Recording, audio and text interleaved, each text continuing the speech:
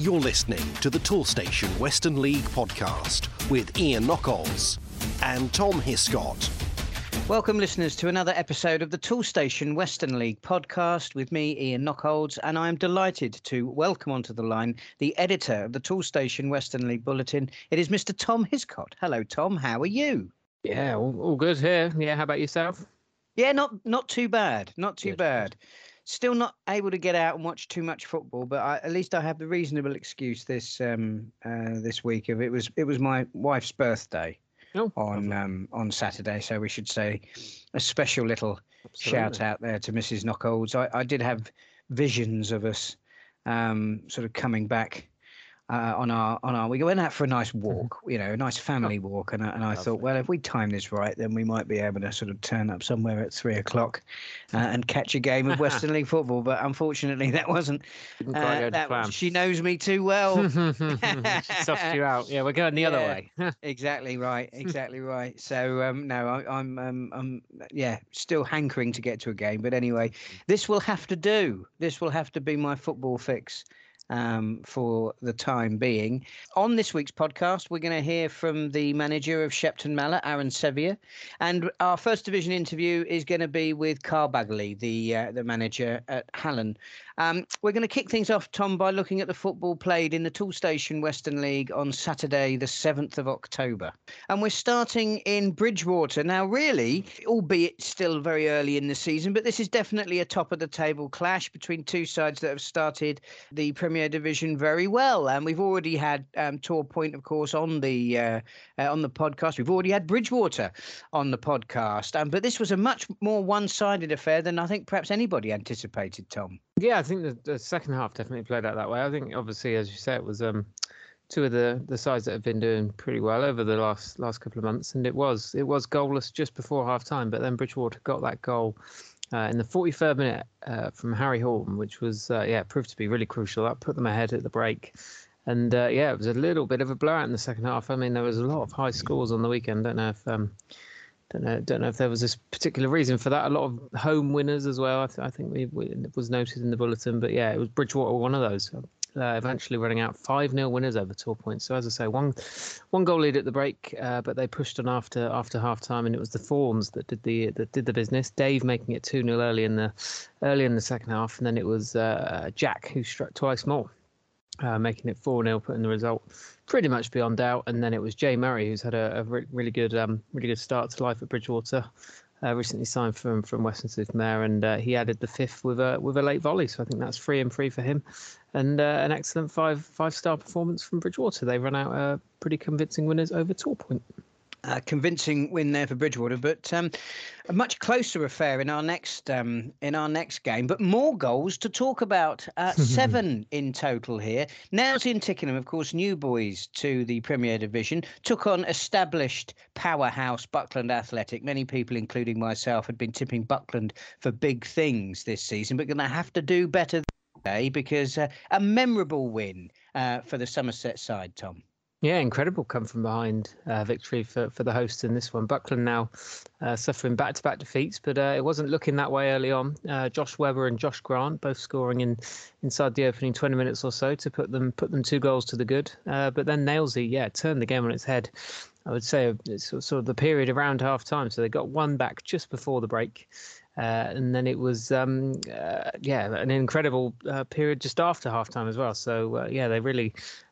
must have had a good half-time talking to, let's say, and suddenly it was 4-2. Joe Berry and Callum Dunn both scoring twice in that spell where they just completely dominated. 4 goals in the space of 15 on-field minutes, obviously encompassing half-time. That proved to be enough. Rob Farkins did score pretty late on for Buckland to set up a grandstand finish, but they weren't able to find the equaliser, and it was Nailsy who ran out 4-3 winners. So fascinating match. Now, Oldland Abertonians took on Helston Athletic on Saturday, and those long-term listeners will remember Oldland's promotion year last season into the Premier Division, and during that they secured a famous win over Helston Athletic in the FA Vars. So when the two met in the Premier Division, Tom, could lightning strike twice in the same place? It was a win for Helston, a 5-1 victory for them away from home, and it was the star of the show was Ricky Shepherd, and he definitely played a big part in this one, scoring twice in the early stages to make it 2-0 after just 9 minutes. So that was real fill up for them getting off to that fast start. And to be fair, Oldland did try and come back into it, Mitch down, scoring a couple of minutes later. So it was 2-1 to the visitors after just 11 minutes. So there was definitely a frantic start down there. But it was Helston who ran out victors. Surprise home defeat last year, but they bounced back beautifully in this one. Substitute Sam Carter making it 3-1, and then it was a couple more late goals. Jordan Cott making it 4 before Shepherd completed his hat-trick in the closing stages with a penalty in late on to make it 5-1. And Helston back on winning ways. Now, as we quite often do, we talk about Piran Films and their footage of the Helston games, and I often, as you know, Tom, I often sort of recommend that to the listeners. I would say it's sort of compulsory viewing this week. And that's no disrespect to Oldland Abertonians. I'm sure they would have much preferred to have watched a game where they didn't get beaten quite so heavily. But in all my years of being involved in the Toolstation Western League, something quite remarkable happened at Oldland on Saturday. As you know, I've been commentating in the Western League for quite some time. And as a commentator, I can say that never has it occurred that somebody has asked me to run the line in a game. But that's exactly what happened to Steve Massey. Yes, listeners, you did hear me correctly. In this game, Steve Massey finishes the match by running the line. You will see the incident sort of pan out if you watch the video footage. But it almost makes the scoreline of the game incidental when you see an incident like that. I mean, my own beloved Portsmouth were in the news not that long ago because of an incident to 2 match officials at Fratton Park, which required somebody to come out of the crowd and run the line. Not quite. Well, not quite. I think probably Steve achieved every bit of the bizarreness of the whole affair, but he rose to the challenge, bless him, and that's what that can-do spirit. That's exactly what we need. Anyway, there you go. That's my thought for the day. We'll finish off in the Premier Division, Tom, by talking about Shepton Mallet taking on last season's runners-up Saltash United. Yeah, so that was another excellent game. There was plenty of them on the weekend, and a big crowd as well, a couple hundred there at Shepton on the weekend, and they will have enjoyed it. A 3-1 win for the hosts. Debutant Leo Eglin getting the ball rolling pretty early on, scoring in the opening 12 minutes to make an instant impact for Mallet. And that was doubled after about half an hour or so. That was Josh Jenkins with a free kick to make it 2-0. So well on their way to victory at this point. The visitors did manage to pull a goal back. Tyler Love Holmes is having a pretty decent season in front of goal, considering their lowly position.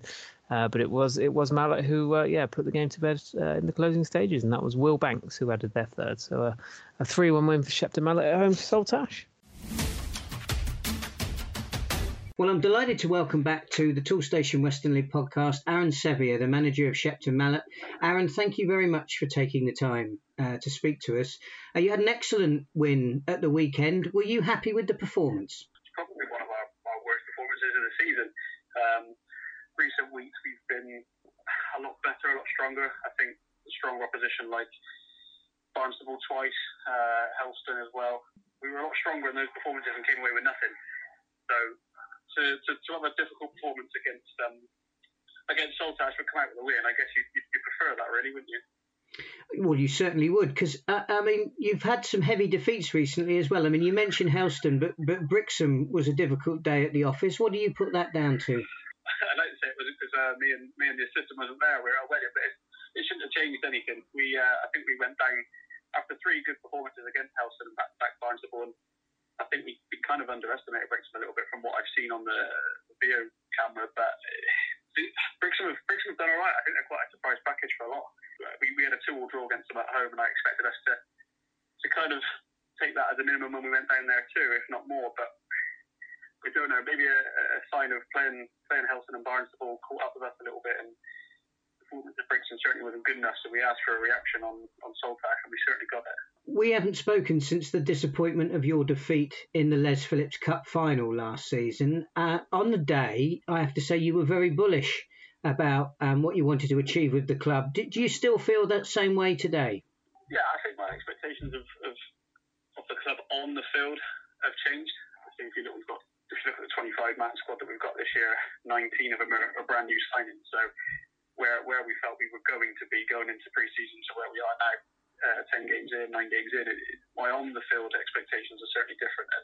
At the start of the season, we sat down as a group and we said that the top 8 would be an exceptional season for us. Our average age is about 20 to 21 throughout the squad, and like I said, 19 new signings. The on-the-field expectations are slightly tweaked, and I think this is more of a transition year for us. Trying to build a style of play, trying to get some of these young lads that have come from step 6 and step 7 embedded in what is really a tough step 5 after the League Prem this year.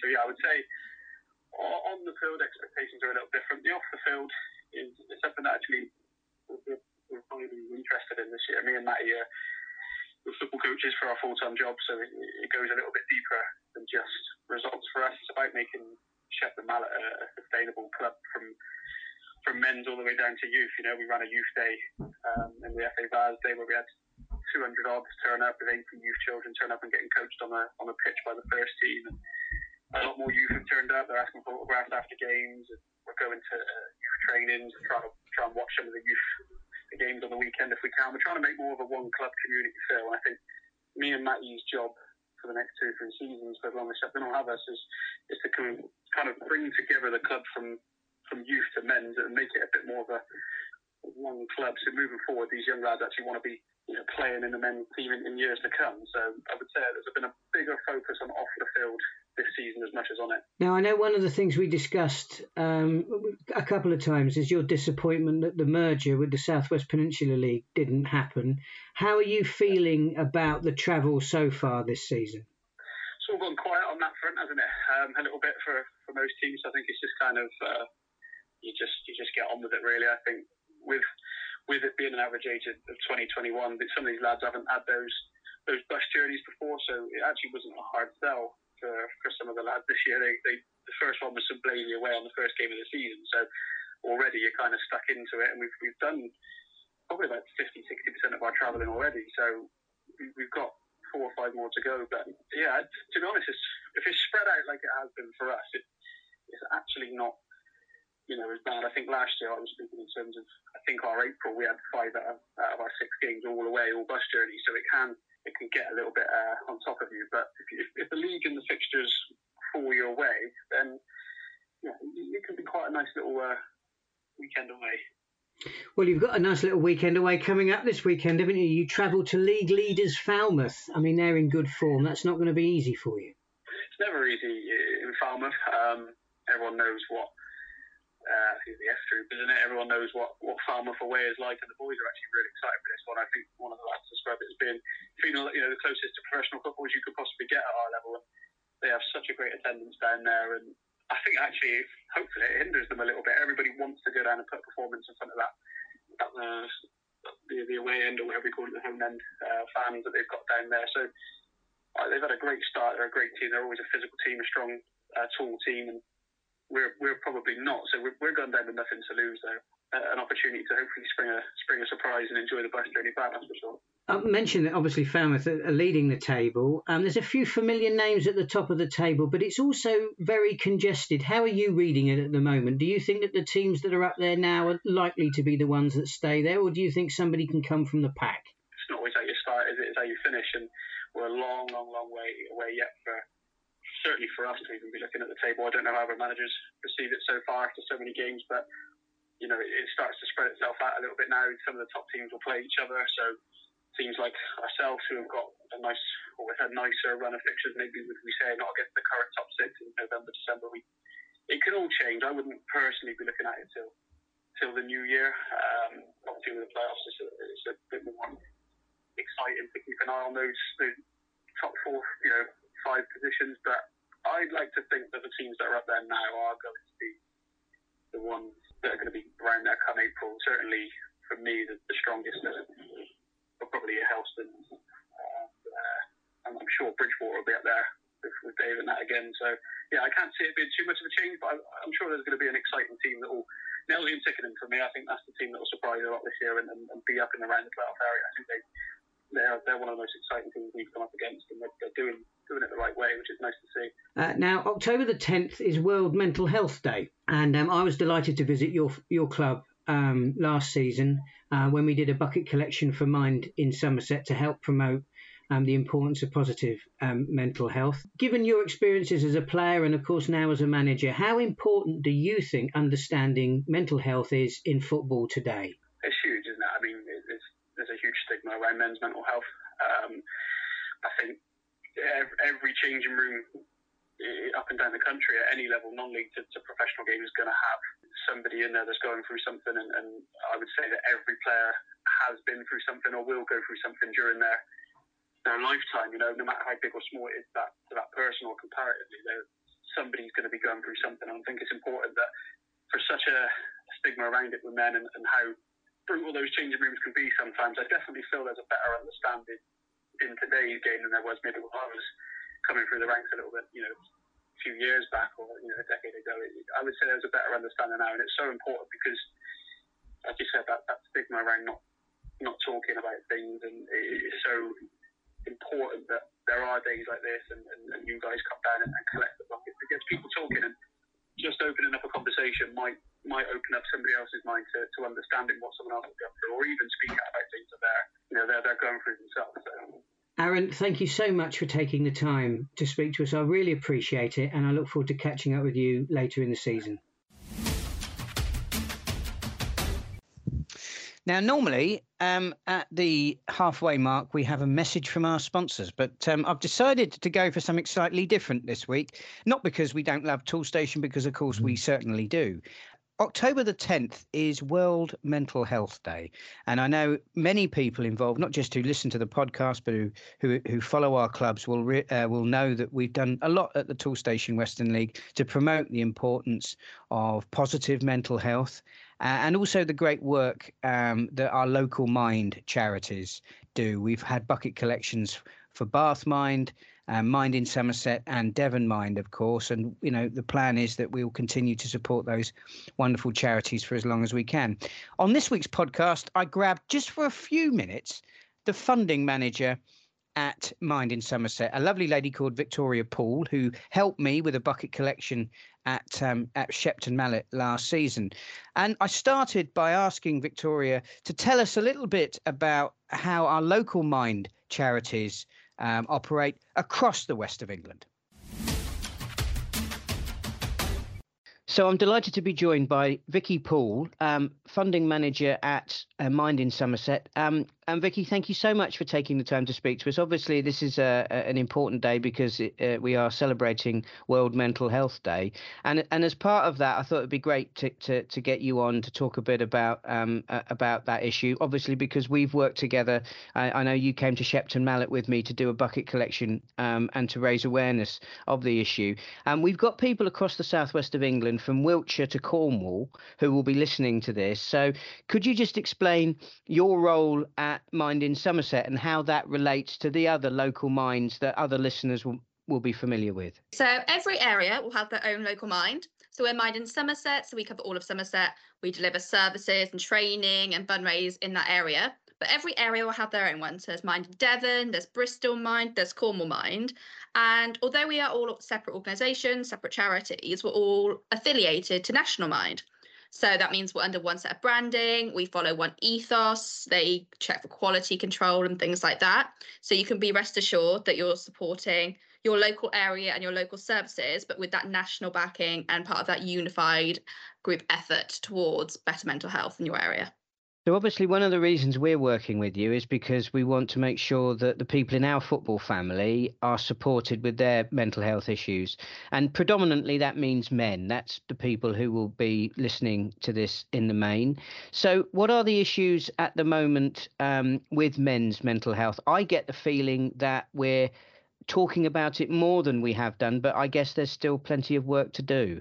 Yeah, definitely. I mean, the conversations around mental health have certainly opened up a lot over the last few years. There's awareness there and the stigma is starting to break down. But particularly amongst men, I think there's a high prevalence of poor mental health. Suicide rates are really high, men struggle, and they often do that still in silence and isolation. And there very much is still this stigma of not only not knowing who to reach out to or how to reach out, but the fear of what's going to happen when they do reach out. Are they going to be put on the spot, made to really talk about their feelings? Are they going to have to sit around in a circle and all talk to each other? And that can be really daunting to people. And I think that often people can find help in a way that helps their mental health. And it may or may not be a specific mental health activity. Going to football and talking to your friends about your life and about what's happened in your week and doing those activities that make you feel good are all about supporting your mental health, and they are positive for your mental health. It doesn't have to be a formal mental health support group to help your well-being and to help you maintain your positive mental health. One of the things that I've found quite interesting since I've started championing this for the league is how the language that we talk about mental health has evolved. So now I'm as comfortable talking about mental health as I am physical health. I'm familiar now with terms like mental well-being. So the last thing we want to do is stigmatize the issue of mental health. So how do you see the language that we use to discuss some of the challenges that some of the listeners might be facing? Yeah, I think one of the big things that people often maybe don't appreciate when they're coming into it is everyone has mental health. It's not just what you have when you're in poor mental health or struggling. Everybody has mental health, just like everyone has physical health. And you can either be in good or bad mental health. And it's something that's never a fixed state. Everyone moves through periods of feeling good to feeling not so good. And that's completely normal. And it really is a wide spectrum. People's well-being feeds into their mental health. Doing things that are good for your well-being, both mental and physical, feeds into your mental health. So I think it's one of those things that people need to appreciate, that they all have it. It's not they've got mental health or he's got a mental health problem. It's we all have mental health. It's just at a different stage at that time. So I guess if there are people listening to this who are struggling with issues in their life and perhaps feel that their mental health they are in poor mental health, what would your advice to them be? I would definitely say reach out. Reaching out and talking about it is the first step, and often it is the biggest step, and it is what people need. That can either be by ringing something like our Mindline service 24/7, completely free, completely confidential as well. You don't even have to give your name if you don't want to. Reaching out to your friends, asking, can we go to watch the football tonight and have a chat? I've had a bad week. That is an important first step for a lot of people, and that can do you just as much as good as seeking formal support. Making sure you have that support network is really important. There's also lots of specialised men's groups coming around, whether that's something like men's sheds, where you do woodwork and building materials and things like that, and also have a chat and develop that social network at the same time. That is helping someone's mental health. And there's also things like Andy's Man Club, where these are men's groups that are for men, run by men, and are just that supportive, informal, positive environment for people that need a bit of help at that point or someone to talk to. Vicky, thank you so much for taking the time to speak to us, and thank you so much for all the wonderful work that you and Mind do. Thank you very much for having us. And if anyone would like to reach out or ask questions, always give us a call or write to us, and we're always very happy to help. And my thanks to Vicky for her time. Now we'll turn our attention to the First Division. And it was quite an eye-opening scoreline at Cadbury Heath. I think our Bishop Sutton listeners may want to turn away now. But I think we can safely say that I think Halloween came a little bit early for Bishop Sutton at this game, Tom. Yeah, tough one. This obviously they have had their troubles over recent weeks, but yeah, definitely peaked on the weekend. Well, I hope for their sake they don't let in more than this in a match. But yeah, Cadbury Heath did reach double figures on Saturday afternoon at Springfield, a 10-0 win for the home side. We usually probably would maybe gloss over the result, and there was plenty of high scoring and one-sided games in the Prem that we didn't touch on. But yeah, this was the highest score of the weekend, unsurprisingly, and a 10-0 trouncing, unfortunately. Josh Haynes bagging a hat-trick inside the space of sort of 30 minutes or so. So he made a an incredible start to the game. I think it was 5-0 just before half-time, and the fifth goal was scored by Matt Huxley, and that set him up for a big second half. And he managed to complete some pretty historic numbers, scoring twice in the final 13 minutes. And that hat-trick took him to 500 Western League goals, which is pretty mind-boggling for myself. I mean, that is a number of incredible amount of seasons, an incredible amount of goals, and 500 is just a humongous number, isn't it? And it was also his that final goal that he scored was his 300th for the Heath as well. So, I mean, to bring up two mind-boggling, as I say, milestones with the same goal to cap a 10-0 victory. That was some afternoon for the Heath, wasn't it? Certainly was, and we got to put Matt Huxley up there in the great pantheon of Western League goal scorers that goes all the way back to Billy the Farmer Boy Haynes, whose goal scoring exploits at both Portsmouth and Weymouth in the Western League are legendary. But no, Matt Huxley's right up there with perhaps more modern day heroes like Gary Higdon. Formerly of Melksham, of course, but no, that is a truly remarkable achievement, and one that that deserves to be celebrated on the podcast. So well done, Matt. Now then, we'll move on to Gillingham Town, where the visitors were last season's First Division champions. I've been wondering whether Brislington are taking a little bit of time to get going. Well, they certainly got going on Saturday, Tom. Yeah, they absolutely did. Yeah, another good win for them, and 5 different goal scorers as well. So they'll be happy about that. But yeah, in the slightly earlier kickoff, I think it was a 2 p.m. start at Gillingham, and they did run out 5-1 winners, the away side, and that was, as I say, 5 different goal scorers. I will give them all a shout. So it's Josh Egan, Harry Tobin, Jack Fillingham, and then a couple of Jordans, Jordan Williams and Jordan Scadding. And 5-1 win for Brislington, and back amongst the goals, which is good to see for them. Now, moving on to Middlezoy Rovers. They've had a solid start in the First Division. They came up against Hallen, and I think Hallen are showing signs that they mean business this season, Tom.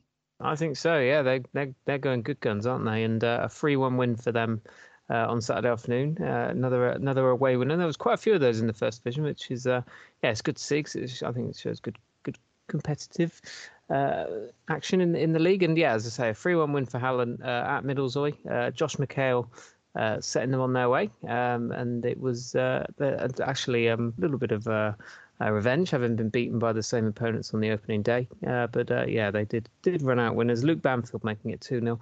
And then after Middlezoy had pulled a goal back, it was Peter Majek Oduoye, I hope I've pronounced that one right. He wrapped things up in stoppage time. So a 3-1 victory for Hallen away at Middlezoy. Well, I'm delighted to welcome back to the Toolstation Western League podcast, Karl Baggaley, the manager of Hallen. Karl, thank you very much for taking the time to speak to us. And a good 3-1 win away at Middlezoy on Saturday. Obviously, they're new to the Western League, and you've obviously been plying your trade in the Premier Division. So was that the first time you'd come up against Middlezoy? First time I've ever been to Middlezoy, to be honest with you. In all the years of even being involved at Bridgewater, never been to Middlezoy or seen what they've done down there, to be fair, which is a credit to them. Yeah, absolutely. I mean, it's a mere stone's throw as well, isn't it? I mean, it's just a few miles from Bridgewater. I was surprised. I think it's more than a few miles. It seemed to take quite a while when we turned left at the first roundabout. But no, like I said, I spoke to Craig in great detail when we got there, and I was kind of thoroughly impressed. The pitch was decent. Clubhouse and changing rooms are probably up there with the best in the league, and up there with maybe some of the better ones in the Prem as well. So, to be fair to them, they've worked really hard down there. And obviously you worked pretty hard on Saturday, because 3-1. I mean, do you think that did you justice? Yes. Could have been a few more, if I'm honest. I think we were, like I said to Craig after the game, I think we were very lucky that I noticed after about 40 minutes they looked very leggy from their exploits on Tuesday night against Bridgewater, so I knew that they would be kind of there for the taking, if I'm honest. And that's what we said to the lads: go out, perform to the best of your ability, and like you say, you'll get the 3 points. And that's what we did on Saturday. And it was a good reaction to obviously that defeat to Wincanton in the previous game. I mean, they have been in good form since the start of this season. What did you make of them? Oh, Wincanton are just very, what I would call, experienced. Obviously, when you've got a big target man like Mr. Garner up front, you've always got that focal point. And they're just, like I said, I think they've got a way of playing. Everyone kind of batters them for going long, etc. But to me, I think they've got a very good variation of whether they do go long and short. And like I say, when they do get the ball down and play, that they are thoroughly effective. To be fair for me, yes, okay, we lost 2-0. First goal, it's one of those, if you know what I mean. Could the referee have blown for a free kick? I don't know. But we would have still been there now and not really scored, if I'm honest. Because you've had a couple of good results before that game, haven't you? You beat Welton Rovers in the League Cup, and you had a good win away at Cribbs and Cribbs Reserves, and you know they've started this season pretty well. Yeah, it's just for us at the moment, just getting consistency. When I first took over the job, I think it was 12 on the injured list. So it was a case of patching up the squad to get going. And to be fair, I've been there now for, I think it's probably 8 games now, I think it is. And I don't think there's any game where we've been completely outplayed or dominated. We've been in every game, and we've had Radstock away. We lost 1-0, we missed a penalty. Unfortunately, had a player sent off. We lost 3-2 away at Wincanton. Again, did we create enough chances to win the games? Probably not, but we are competing in these games, and at the moment we haven't had our strongest squad out just yet, which is pleasing. When you say you inherited, obviously, a pretty sizable injury list, what was it about the Hallen job that appealed to you? I think it's just their history, if you know what I mean. Like, it's a great setup. The pitch is probably up there within the 2 leagues of being the best. And fortunately, I work in Avonmouth as well, so for me, Tuesday night training is literally 2 miles down the road rather than driving back to Bridgewater, if you know what I mean. But no, it was good. I see the promise of the club, if you know what I mean. Like, it's a big club within the Western League. I know they've had their season away or whatever it was in the Hellenic, but it is a big, attractive club, and that's why I thought, why not? I mean, I had nothing to lose.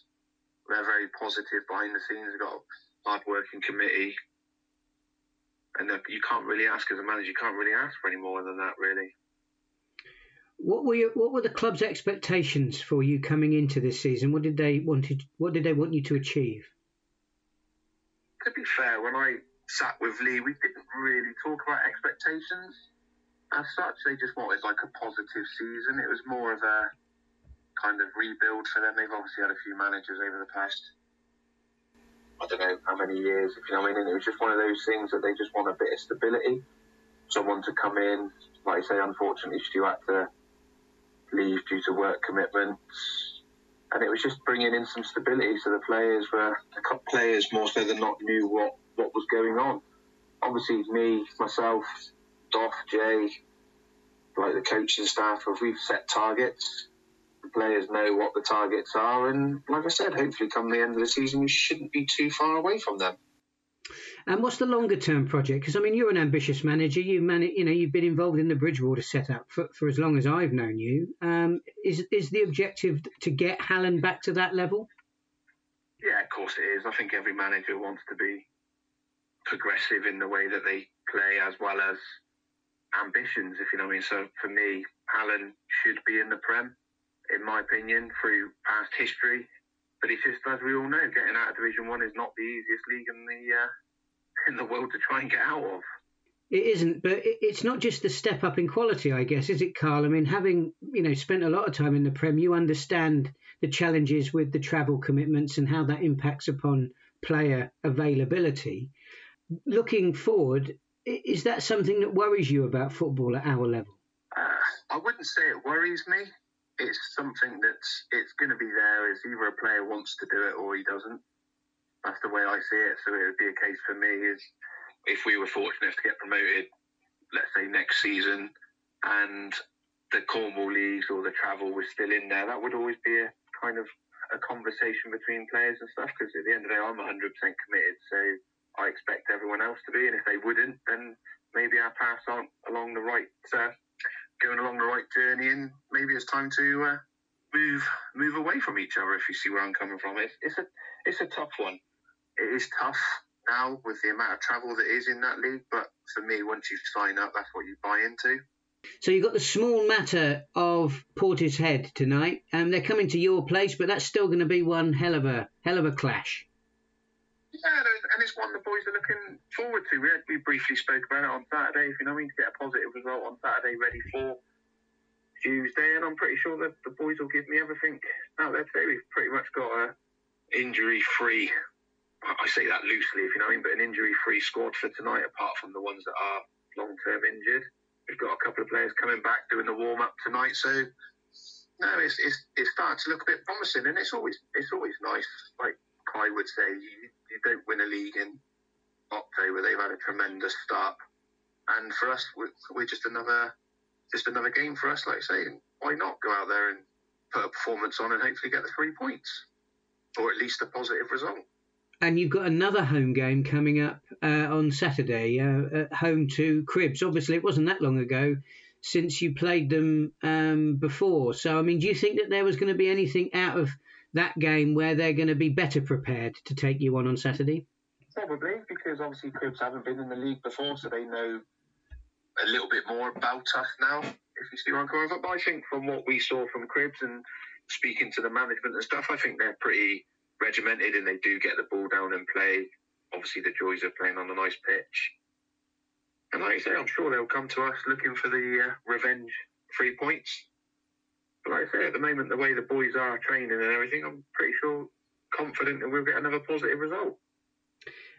Now, it's World Mental Health Day on the day that we're recording this. Obviously, people listen to the podcast across the week and the weekend, but today is October the 10th.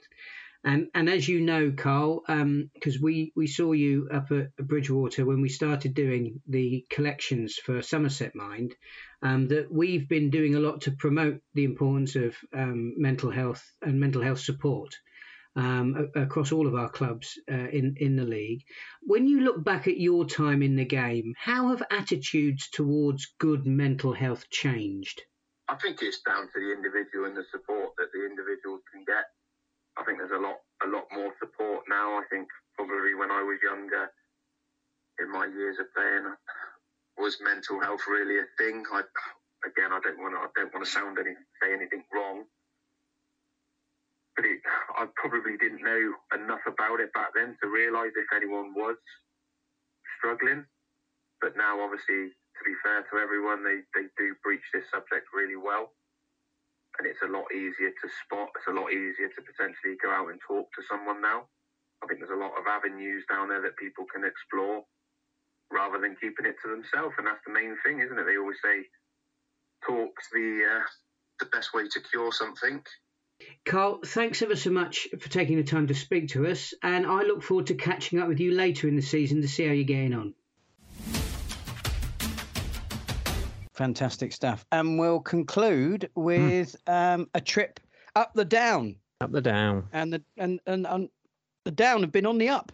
But they weren't on the up against Shirehampton. I think perhaps a return to form for last season's playoff finalists.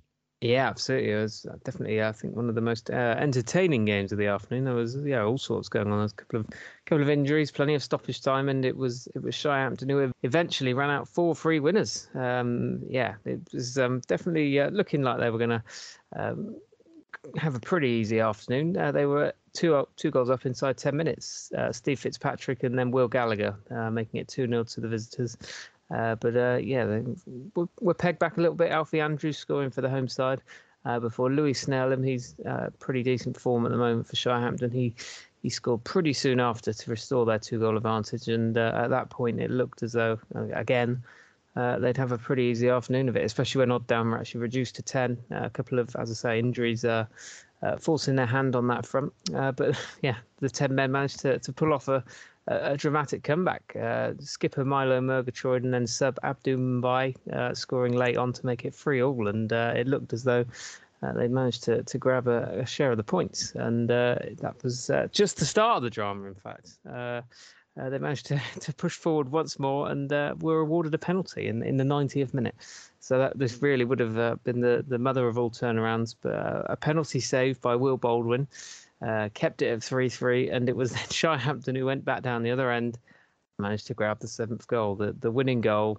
And it was Scott Bamford striking in the 3rd minute of stoppage time to hand Shirehampton victory and bring the curtain down on a pretty astonishing afternoon of football up in Bath. Yeah, the ups and downs at Odddown. I mean, you really would have got your money's worth, wouldn't you, if you'd have gone to that game? That was absolutely incredible. All sorts going on. Now, we're going to be taking a look ahead to the fixtures coming up this week. But, Tom, you want to kick things off with a bit of Friday night football. Oh, yeah, absolutely. I think this is potentially the pick of the games in the Premier Division this weekend. Friday night, we know there'll be a big crowd because there always is at Bridgewater when they take these games onto Friday nights, and they get to host Nailsea and Tickenham on the weekend. So that should be pretty mega. 7 league wins on the bounce for Bridgewater, and Nailsea seem to be involved in plenty of high-scoring thrillers, especially over the last couple of weeks. So I'm expecting plenty of action, plenty of goals, I think, on Friday night. Yes, that's Friday the 13th of October. It'll be unlucky for some. Will be. In the First Division that night, we've also got a game. Keynsham Town take on high-flying Radstock Town. So that'll be interesting to see whether Ray Johnson can keep their good form going or whether Keynsham can continue their ascent up the First Division table. I'm just going to I'll pick out a game for Saturday, the 14th of October in the Premier Division. Tor Point Athletic against Barnstable Town. Tor Point started the season really well. No, they had that disappointing win at the weekend, so I will expect a reaction, particularly at their place. But the opponents, Barnstable Town, real pedigree. I think Barnstable are going under the radar. I think they're going to be involved in the title shake-up. So I reckon that'll be a cracking game. On Saturday, the 14th of October. And if we look into the First Division, Tom, any games there that tickle your fancy? I'm going to go for a couple of towns playing each other. I've got Bradford hosting Wincanton. I would, I'd say both have been a little bit disappointed with their recent form, dropping points in over the last couple of weeks. So I think this is a pretty big game. I don't think you'd want to be on the losing side of this one because it's probably going to see you drop down the division a little bit. So these two sides probably want to be racking up the points at this point of the season, and haven't been doing so over recent times. So I think it's a big game for those two on the weekend. And podcast guests this week, Hallen, they take on Cribbs Reserves. Cribbs Reserves, of course, have started this season very strongly. Hallen showing signs of going in the right direction. So I think this will be a keenly contested game between two sides that, of course, aren't a million miles away from each other. So that derby feel. Now, last week, Tom, we went through the league tables. So we won't be doing that again this week. We will, however, be reflecting on your excellent bulletin, as we always are. And for those people who haven't come across it yet, where can they find your work? So that is on the toolstationleague.com website, the official league's website, and it's on the homepage. It'll be easily accessible. I think if you scroll down a little bit, there's a tab that takes you to the bulletin, and you can download that every weekend after the games on the Saturday afternoon. So that comes out and has all your league tables as you say, and fixtures, results, and whatnot. So that comes out every week. That's excellent stuff. And, of course, promoted through our social media channels. Absolutely. And I'd like it, listeners, if you could keep posted to our social media channels this week, because we will be promoting some of the great work we've been doing with our local mine charities, and also some of the information, some of the helplines that people can use if they are struggling with any issues, because it's important that we remember that October the 10th is World Mental Health Day. So from Tom and myself, we look forward to catching up with you on next week's Tool Station Western League podcast.